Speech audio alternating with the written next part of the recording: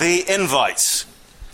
It's when I open the envelope that I realise something is wrong. My wife and I have already been verbally invited to the wedding, and touched and grateful, we said, of course, thank you, we'd love to.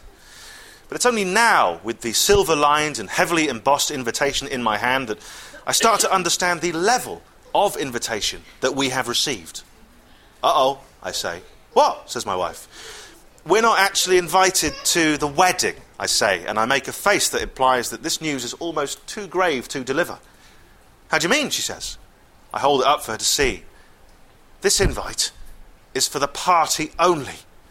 I try and make this sound dramatic, but in reality it just sounds like a cliffhanger from The Archers, so I stress the point even further. We are party-only guests.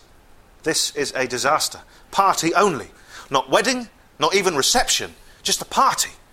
All right, so we don't know them all that well, but nevertheless, this is terrible news. Not being invited to the wedding, but only to the after-wedding essentially means you are on the B team of life. The A team? Oh, people like you get the works. But all you get when you're on the B team is this clawing feeling of inadequacy and an uncomfortable disco where the day drinkers fling off their clothes and talk far too close to your face.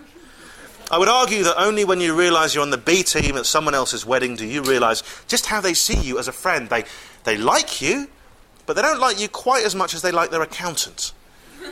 Think of how the evening will go and I bristle.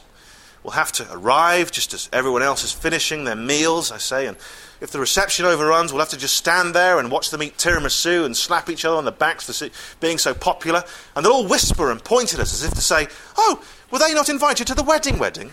I was invited to the wedding, definitely, yeah. Well, they can't be very good friends at all, can they? My wife looks on the bright side. We hardly know them, and maybe it's a tiny wedding. Maybe they can't fit many people into the church, or maybe, it could be family only. But I already know that it is not family only. Pete's going to the wedding, I say, and I might as well be sticking my bottom lip out. Lots of people are going to the wedding. We're only going to the after-wedding. I toss the invite down on the table where it spins like a newspaper from a 50s film. Well, I will not go, madam, I say arrogantly. It'll be fun, says my wife, and after a moment or two I consider her points. Plus, maybe there are some saving graces to being B-level. I start to wonder if by being on the B team we only need to give a B-level present, like a Big Mac meal or a yo-yo. Maybe they've made reference to that in the invite. But no. Oh no. The gift register makes no allowances for second-tier guest gift giving. Still all just stuff made out of pewter. Oh, we have been stitched up, good and proper.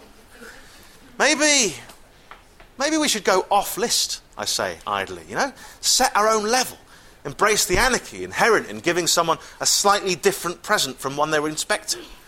It'll already cost us to get us across the country to that party just so we can stand in a room late at night with some drunk people. Surely going off-list is an acceptable compromise. Come on, we can make a day of it, says my wife, even though we'll miss all the stuff you love so much. What stuff? The sermon, the strangers making speeches, the small talk with the cousin of someone you hardly know, the catering. Hang about. We'll miss the sermon, the speeches, the small talk and the catering. Maybe they do love us after all. Let's get them a really good present, I say, delighted. The invite. There you go.